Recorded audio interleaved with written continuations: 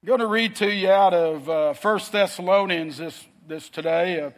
If you're following online or want to follow my sermon notes, you can go to the church app, and they're on the church app today.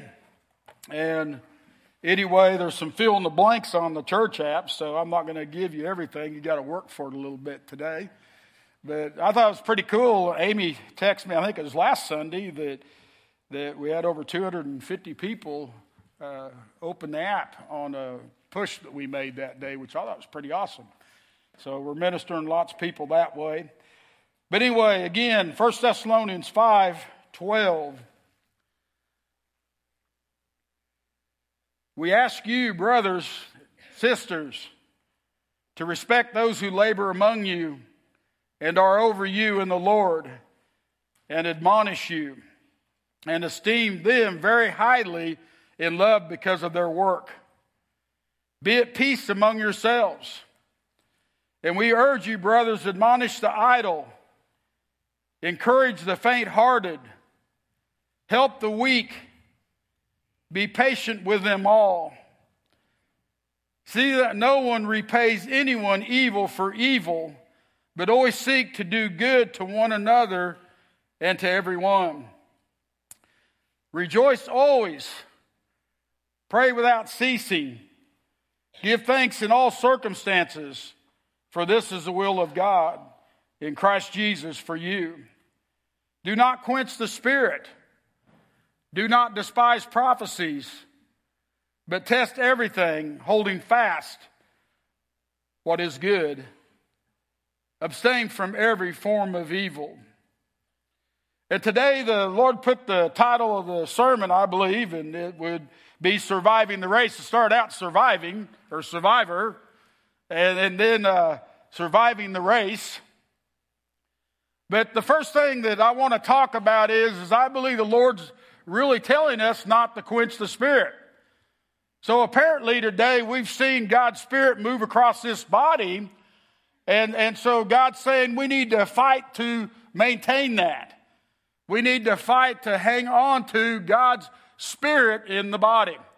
God's Spirit into our life. But I'd even go a step further, that even as much as God moves today and has moved today, we can still quench the Spirit.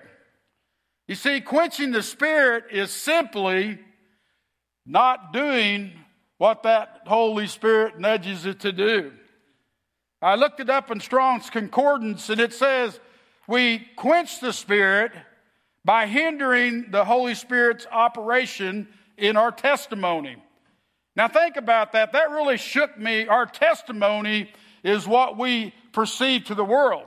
I'm testifying whether I'm speaking a word or not by my actions. I'm testifying by my mouth and what comes out of my mouth. I testify by what I put on Facebook or text out. But we are a testimony, and we hinder the Spirit when we're not operating in the Holy Spirit through our testimony. And boy, that really took me back this week that wow, that is so powerful and so real. The peace, this is what the Concordance went on to say, order and edification of the saints were evidence of the ministry of the Holy Spirit among them. And today we read the Word, we come to church, we celebrate Jesus Christ because the anointing that went through the testimony of the early believers that just powered it through the world. Man, the Bible's one of the most sold books ever. Why? Because of people's testimony and the anointing of God behind it. And we need to recognize today that we are walking testimony. We are walking witnesses, and we're led by the Holy Spirit. And when we don't listen to the Holy Spirit, we quench it. Now over here, people don't realize, but when I was a kid, candlelighters would bring the fire into the church. Well, it's not a fire, guys. It represents the Holy Spirit. So we would bring the Spirit into the church, the Holy Spirit into the church.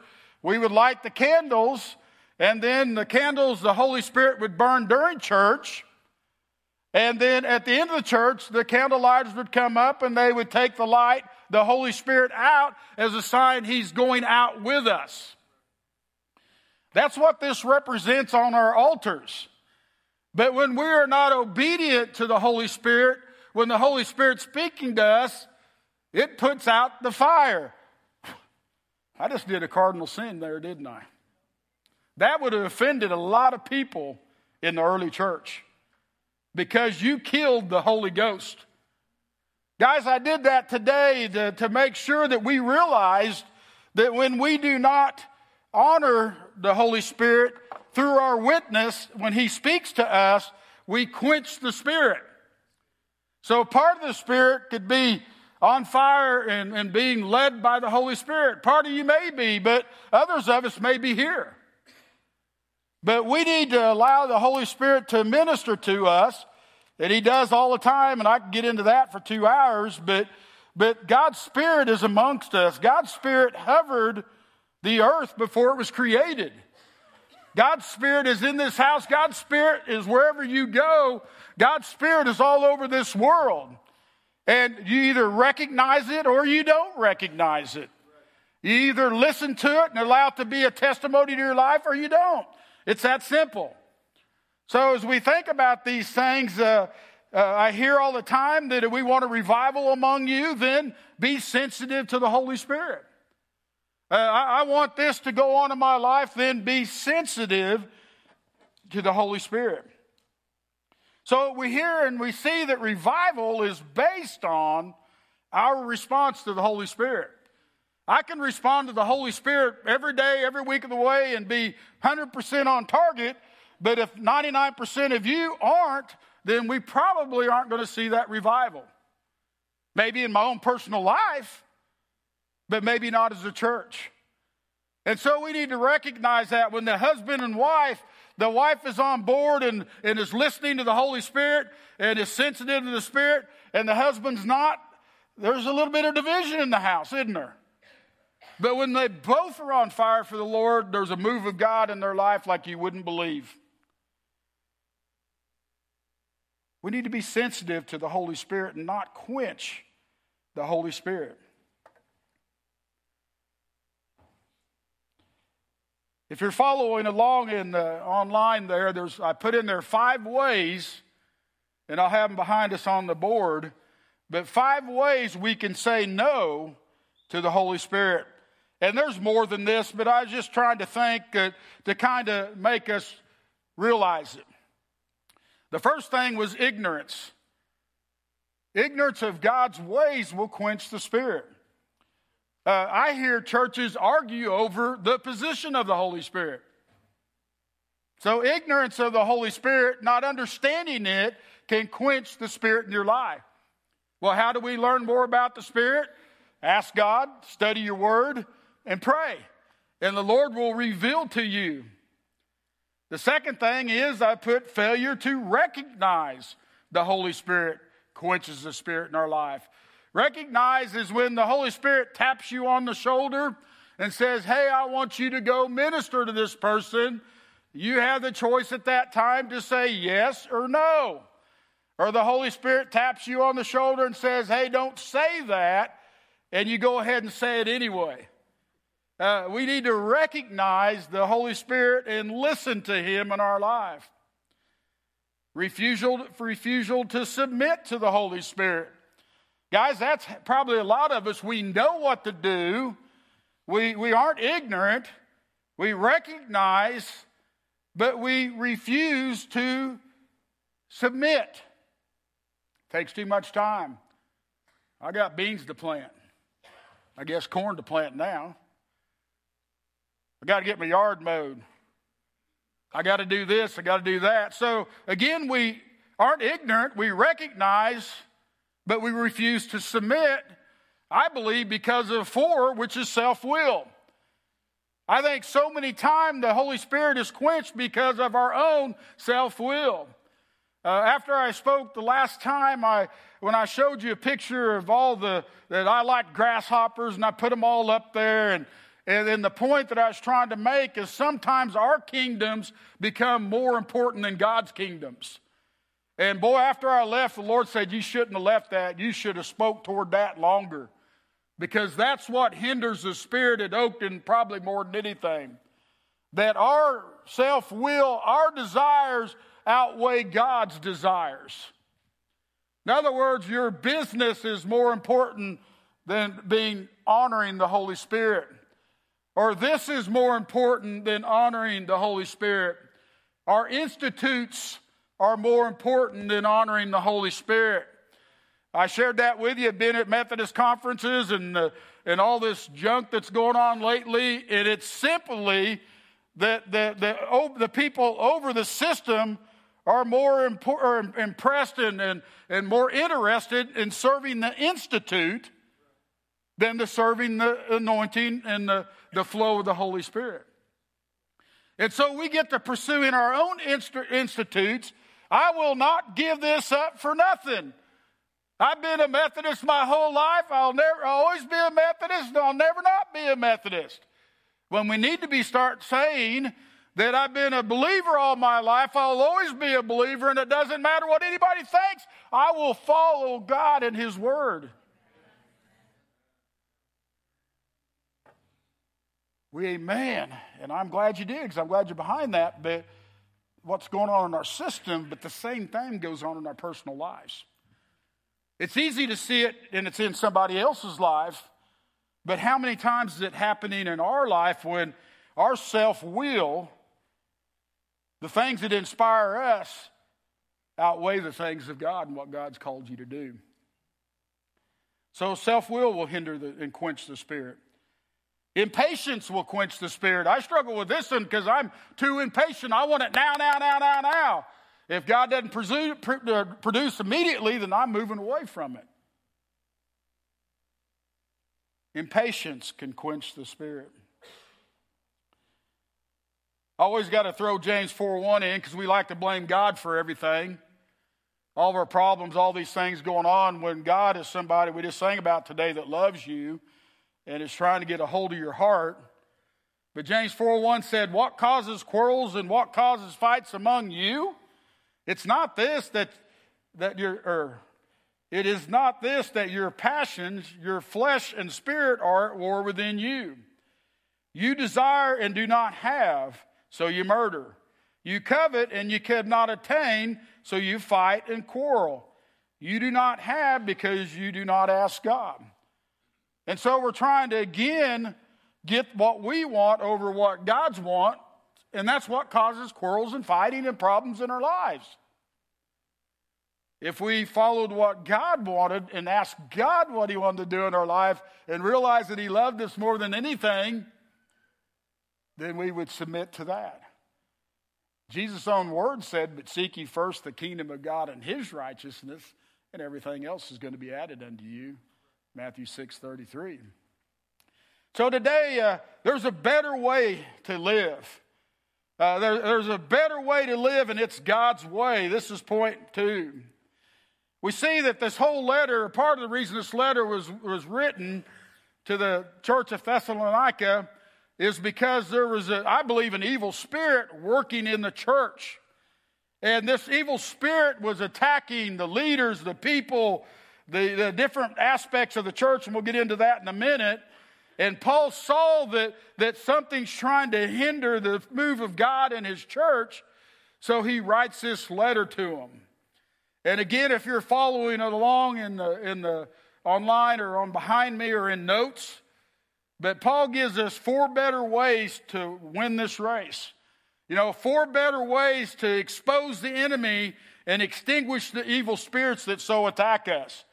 A lot of things that you come to the Lord and pray about each Sunday and that you're battling in your lives are directed by the evil spirit, but sometimes just your own flesh, and really a lot of times. But Paul's given us ways, and the 4 things in this scripture that he tells his people. He said, first thing you need to do is respect. Respect those who labor among you and are over you in the Lord and admonish you. And I had to swell up a little bit because that's kind of talking about the pastor a little bit. You guys got to respect me. I got one amen out of that. Respect is a way of treating or thinking about someone else.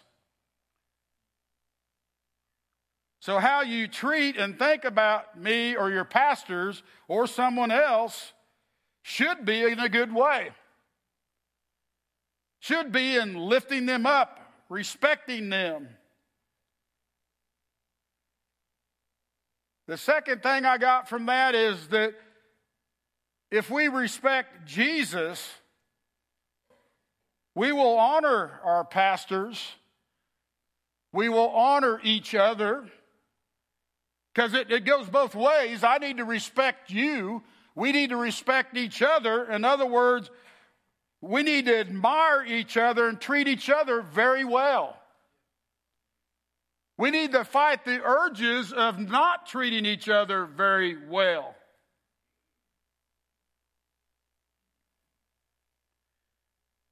If you respect Oakton as a church, you will admire the church and treat it very well. And I could preach a long time on that one. Simply by honoring God and respecting it with your time, your tithe, and your talent. If you love the Lord and respect the Lord, then what? It says you're going to admire them and treat the Lord very well. If you respect the pastor, you're going to admire the pastor and you're going to treat him very well or her very well. If you respect the people, you're going to admire the people and treat them very well. If you admire the church, you're going to treat them very well and admire them. So you're going to willfully and joyfully give of your time, your tithe, and your talents. The second thing we see there is Paul even said that we need to respect these people and respect others among us even when they admonish you.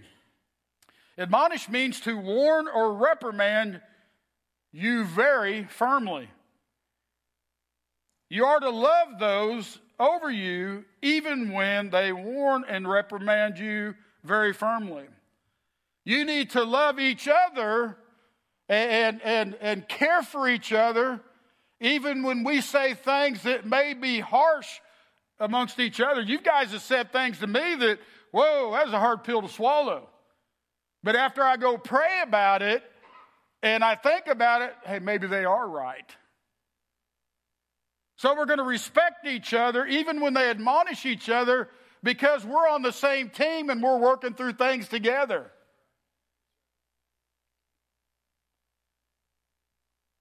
See, why? Because we care for each other. Or number 3, and then number 4, esteem people. And then Paul says to esteem them very highly in love because of their work. Be at peace among yourself. And so really, I've already said all these things but it tickled me when the words that Paul used were respect, admonish, and then now he's saying to esteem. Well, if you look up and study esteem here, it's back to respect and admiration. And it's just like Paul keeps going over and over with them, but he throws love in with that now. He throws in peace. That when you operate in love and respect and admiration among each other, there will be love and peace among you when you're led by the Spirit.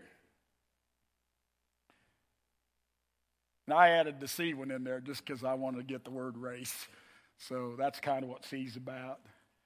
But how are we surviving the race? Are we doing it with respect and admiration? Are we admonishing each other? And are we caring for each other and esteeming each other in love and goodwill? Point 3, we are called to help others, warn others of this evil that could be attacking us, or really, a lot of times, guys, just their own self-will. And 4:14 says, and we urge you, brothers, admonish the idle, encourage the faint-hearted, help the weak, but be patient with them all. See that no one repays evil for evil, but always seek to do good to one another and to everyone. So here Paul is strongly urging you, brothers and sisters, to warn others, to you should see when I'm struggling that you want to come help me.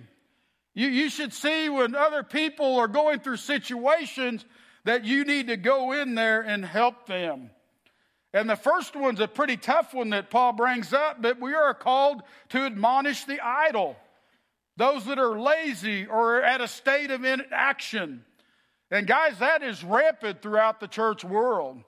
There's a lot of people sitting these pews every way that are idle in the move of God in their life. They're idle, they're not wanting to do anything, nor do they desire to. And they sit idle, and we need to admonish the laziness and the state of inaction. We can't allow that to take over because, again, people are won to the Christ, and the Spirit is moving because of our witnesses, our willingness not to be lazy.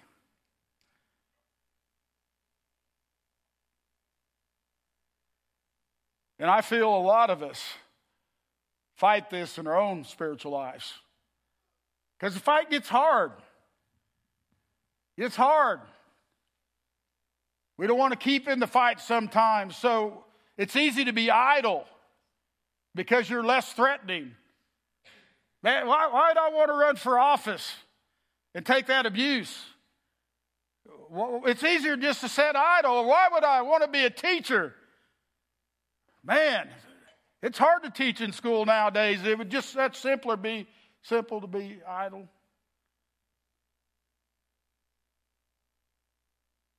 But what is God calling you to do?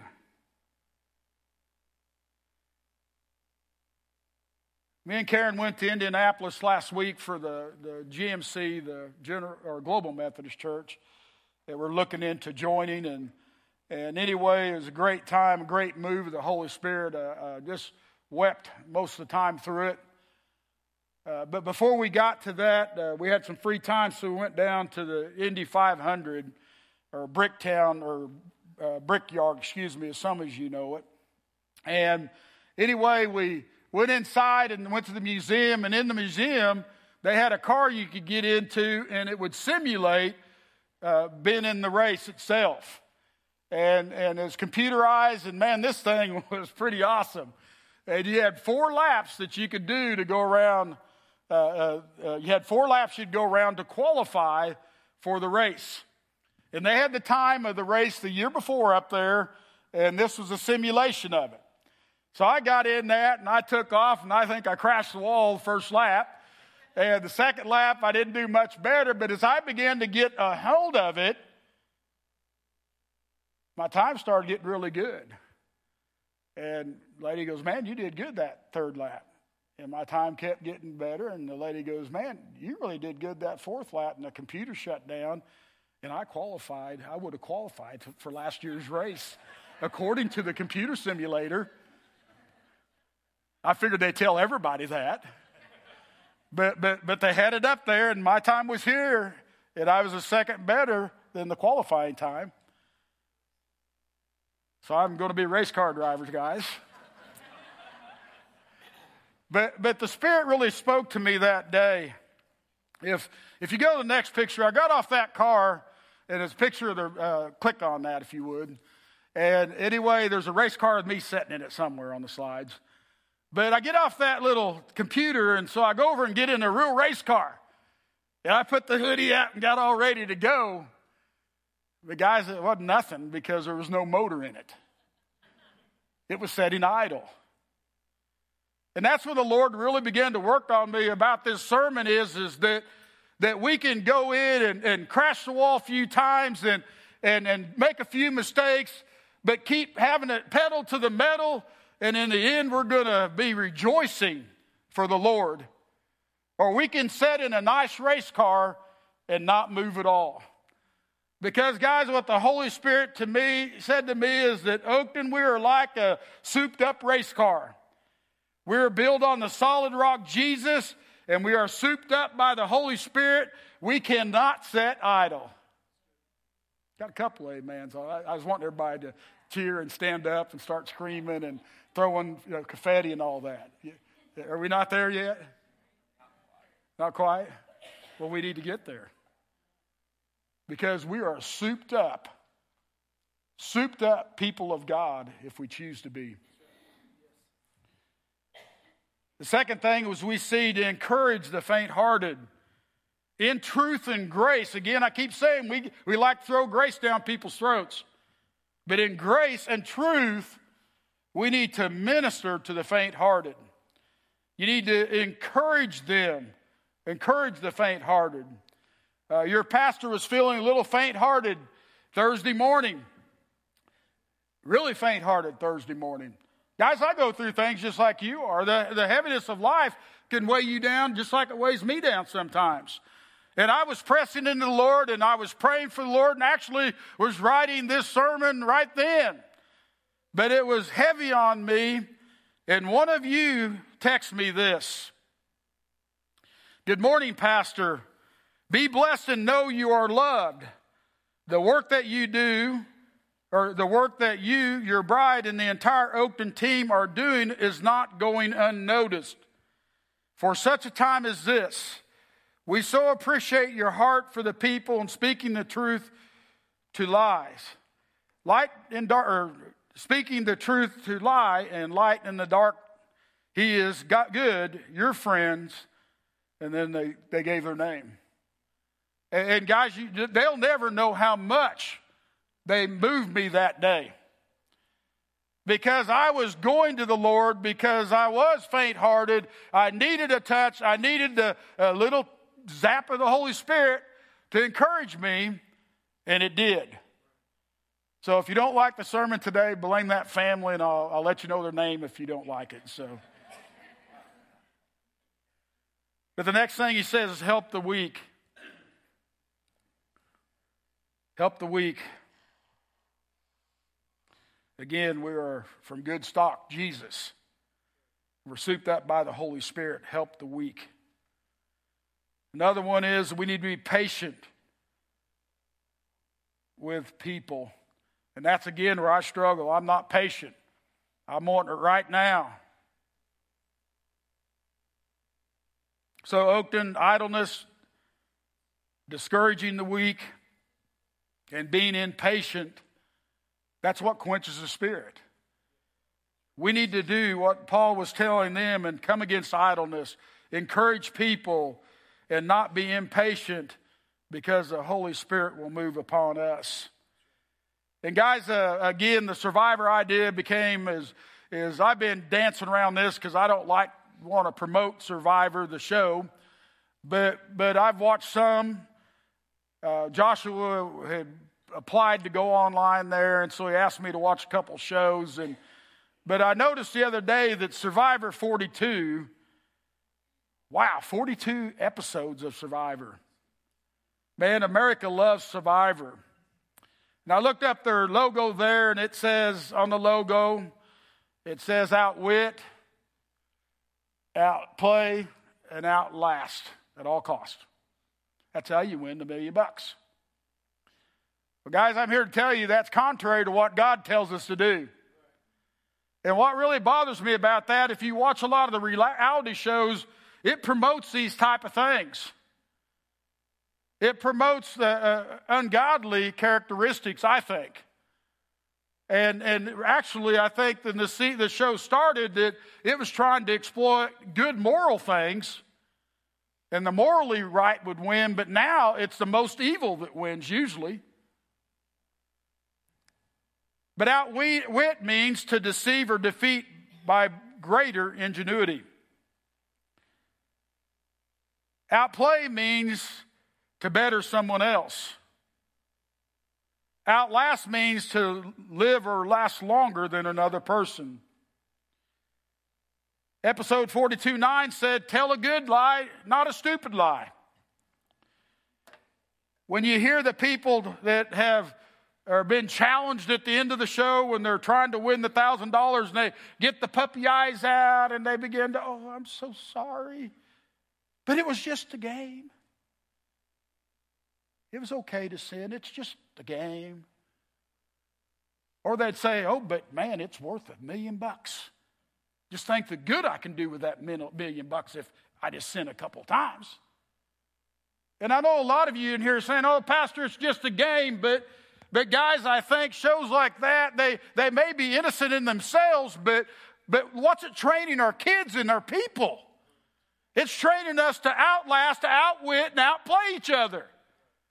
And that's not what God calls us to do. I believe you could go on that show and play like Jesus and win the $1 million.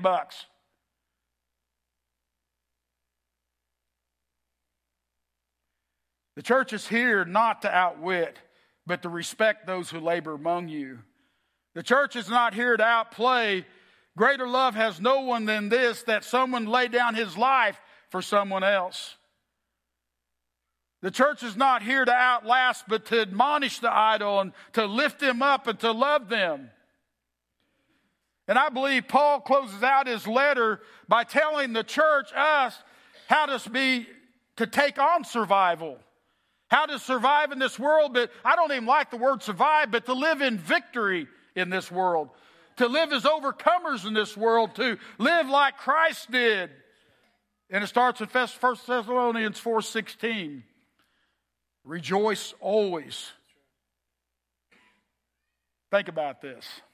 And I don't mean this bad. And truthfully, guys, when babies cry in here, I don't hardly hear them on Sunday morning. Ever hear them. But when I'm out in public eating lunch or eating supper and I hear a baby start crying, I'm not real quick to go up and hold that baby, am I? If you got a baby crying and you say, here, Pastor, you want to hold the baby? Usually I'm handing the baby back to you.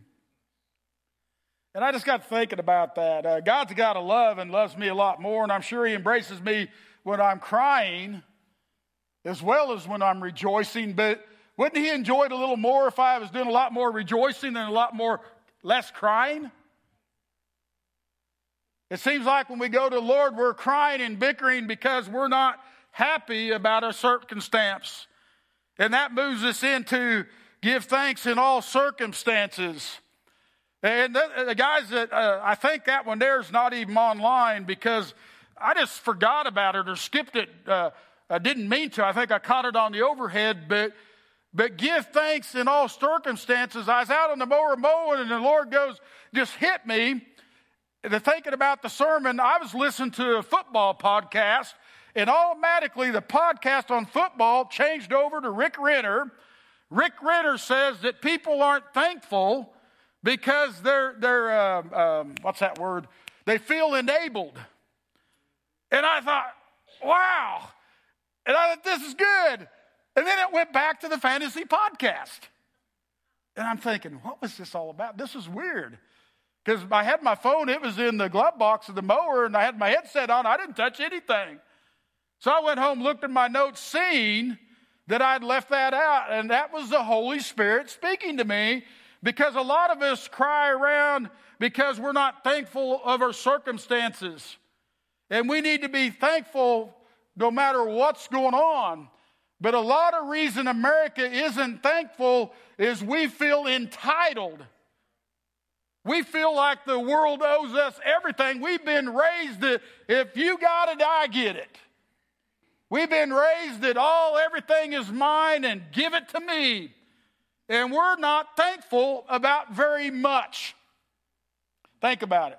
What are you most thankful for today? Boom. What was the first thing that come to your mind? Did you have to think about it?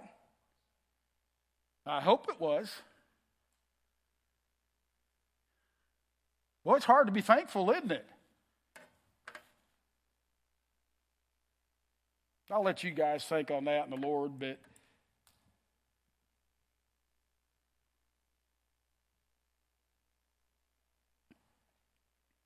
the third thing is we need to pray without ceasing. This one here really, really got me. I went to the Brickyard, and you need to really listen to me here. And Karen and I were down on the track, but we had recognized that in pictures in the museum that we would see guys on their knees on the Brickyard finish line. You see them there in the picture. And me and Karen rode the bus down, and I'm thinking, man, I didn't realize that race cars are a spiritual event. Man, they're on their knees praying all the time and thanking Jesus all the time. And anyway, we get down to the track, and we're at the track, and it's raining, and people get off the bus, and they run up to the finish line of Brickyard, And like these drivers, they began to bow down and kiss the brick. And I thought, man, these guys are spiritual. I'm going to go over and bow down and pray. We'll just have a Holy Ghost revival. How many know what goes on there? How many know what I'm talking about, why they're doing that? One person? Bailey, you're the only one that knows that? Man. But in 1996, the driver's name I can't remember was Dale Jarrett. He won the Brick 400, and he went over, and again, 1996, got on his knees and kissed the brick and paid tribute to the fable or the history of the Indianapolis Motorway. He paid tribute to that track and to the things that were going on there. And that's a picture of his team that came around him and did the same thing. And I was kind of being ornery with you today, but I wanted to see how many people really knew what was going on when they go and kiss the brick. But we need to pray. We need to bend our knees. We need to pray without ceasing and get down and kiss the brick in tribute to God and all that He does in our lives.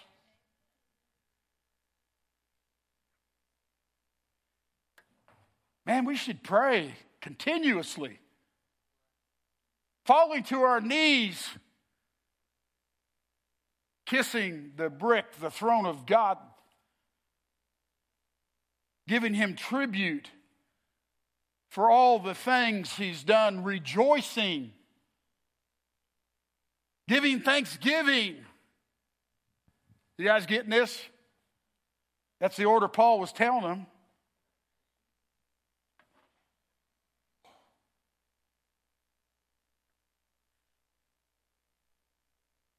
Because when we do these things, the Holy Spirit's going to move across our lives. And God's going to use us to touch this world. Now again, I'm not telling you to go. The Lord says that He's near the brokenhearted. And He heals the brokenhearted's life. I'm not telling you not to go to the Lord when you need something. But it seems like that's usually the only time we go to the Lord is when we need something. And I want to challenge you that I know one pastor, he goes to the Lord in the morning with rejoicing and thanksgiving and just praising His name. And then in the afternoon, he goes back again to pray over the things that he needs in his congregation and his life. So I'm not saying either right or wrong. I'm saying we need to be rejoicing and praying continually and just honoring God and paying Him tribute in all things. Thanking Him for bringing the healing upon our lives. Again, not quenching the Holy Spirit. I think we can quench the Holy Spirit when we're not rejoicing, when we're not giving thanksgiving, when we're not appreciative to what God has done, but we've always got our hand out saying, give me more, give me more, give me more. Another thing he says in here in verse 20 is God's way of survival is not despising prophecy. Prophecy is a gift of the Holy Spirit. So when there's a move of God, there would be a prophecy. But guys, we need to start recognizing that when there's a move of God, extraordinary things are going to happen. When there's a move of God, supernatural things are going to be happening. And so we don't want to be ignorant. We don't want to be judgeful. We don't want to be pulling back. But as he said in verse 21, test everything and hold fast to the good. So when there's a move of God going on and it freaks you out, or you might say, we don't do that, or I've never heard that before, there's a tongue and interpretation, and I'm not sure about that. Paul's saying, but test everything, hold fast to what is good. Well, you line it up with God's Word. Does it say God's Word? Is it a good thing? Is it edifying the church? Is it blessing the church? Then so be it. John 10:10 says that the thief comes only to steal, kill, and destroy. I came that they may have life and have it more abundantly. So if it's good, it's probably God. In other words, there's a prophecy and it's just horrible and doesn't line up to God's Word, you disregard it. But if there's a prophecy and it lines up with God's Word and it lines up to where God's taking the church and it's ministering to your spirit, embrace it. So Paul's kind of throwing it all at him here. You know, we got to get an order about us. And we got to get an idea of the things. And I believe the Lord is telling us today that after seeing the way you guys respond to the Holy Spirit now, he's just saying that, guys, I want to take you to another level today, and this is how we do it. So then this is one I love because it reminded me when I worked at Freeman. I'd draw up a job description, and I'd think I'm going to be leaving one thing out. So then I'd put the last point in anything I tell you to do because it covered everything. And I kind of think that's what Paul did here. The very last thing he said was, after saying all these things, good ways of survival is to abstain from every form of evil. So he just says a blanket statement.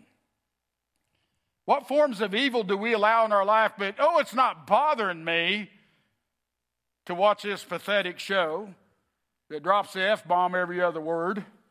I'm spiritually mature. Or we put ourselves in an atmosphere that's not good. Anyhow, just think about that. Yeah, God may give you the grace to stay above things, but why are you testing God? So in closing, if the praise team wants to come forward, Jesus was victorious because he outwitted, he outplayed, and outlasted evil, not people. Did we get that today?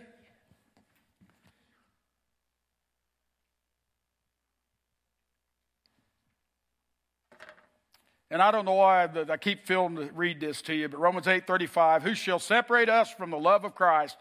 In other words, quench the Spirit. Shall tribulation? No. Distress? No. Persecution? No. Famine, nakedness, danger, or the sword? No. As is written, for your sake we are being killed all day long. We are regarded as sheep to be slaughtered. In other words, these things didn't characterize the disciples. They didn't characterize Paul. He didn't want to be known as a man that was suffering. He wanted to be known as a man that was living in victory. And these attacks were coming because he was walking in victory. Paul goes on to say, no, in all these things we are more than conquerors through him who loved us. For I am sure that neither death, nor life, nor angel or rulers, nor things present, nor things to come, nor powers, nor height, nor depth, nor anything else in all creation will be able to separate us from the love of God in Christ Jesus our Lord, period. Nothing can.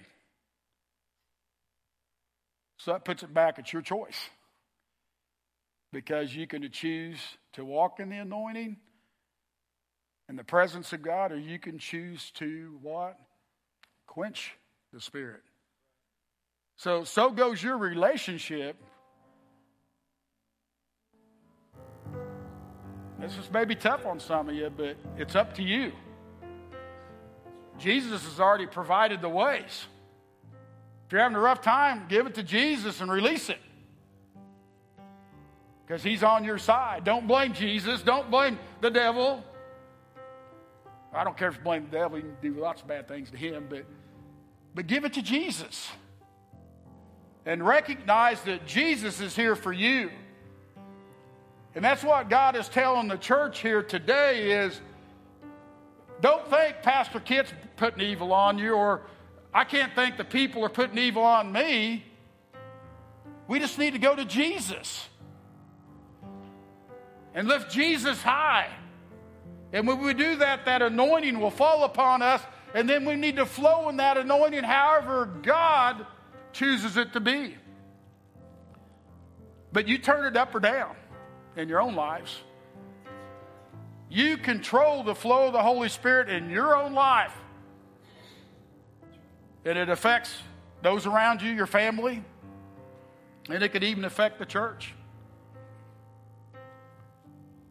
So I say, let it flow, Lord. Amen? Let's stand to your feet today.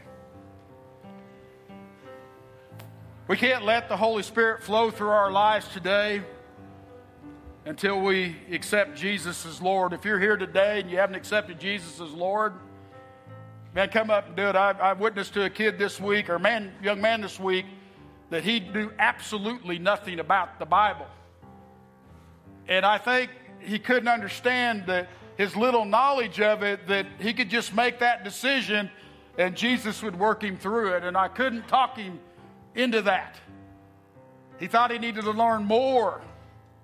Guys, we don't need to learn more. We just need to submit to Jesus in salvation and say, Lord, here I am, and the Holy Spirit will guide and direct you. So if you need salvation today, do that. If you need water baptism, the first act of obedience, we'll be doing that in 2 weeks.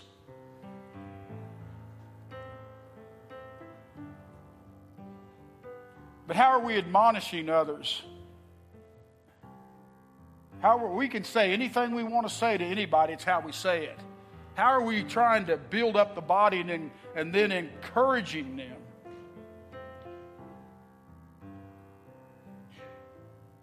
But either way, you've heard the sermon today, and I don't want to go through it again and rehearse it again. But how has God touched your life today? And I just ask you to come and kiss the brick. Come and kiss these altars and just say, Lord, here I am. I'm paying tribute to you because you are God, and I'm going to rejoice. I'm going to be continually steadfast in you because you give me the victory. And so, Father, I lay this at your feet, and I trust you with it in Jesus' name. That's simple. The altars are open today. If you need prayer, please come.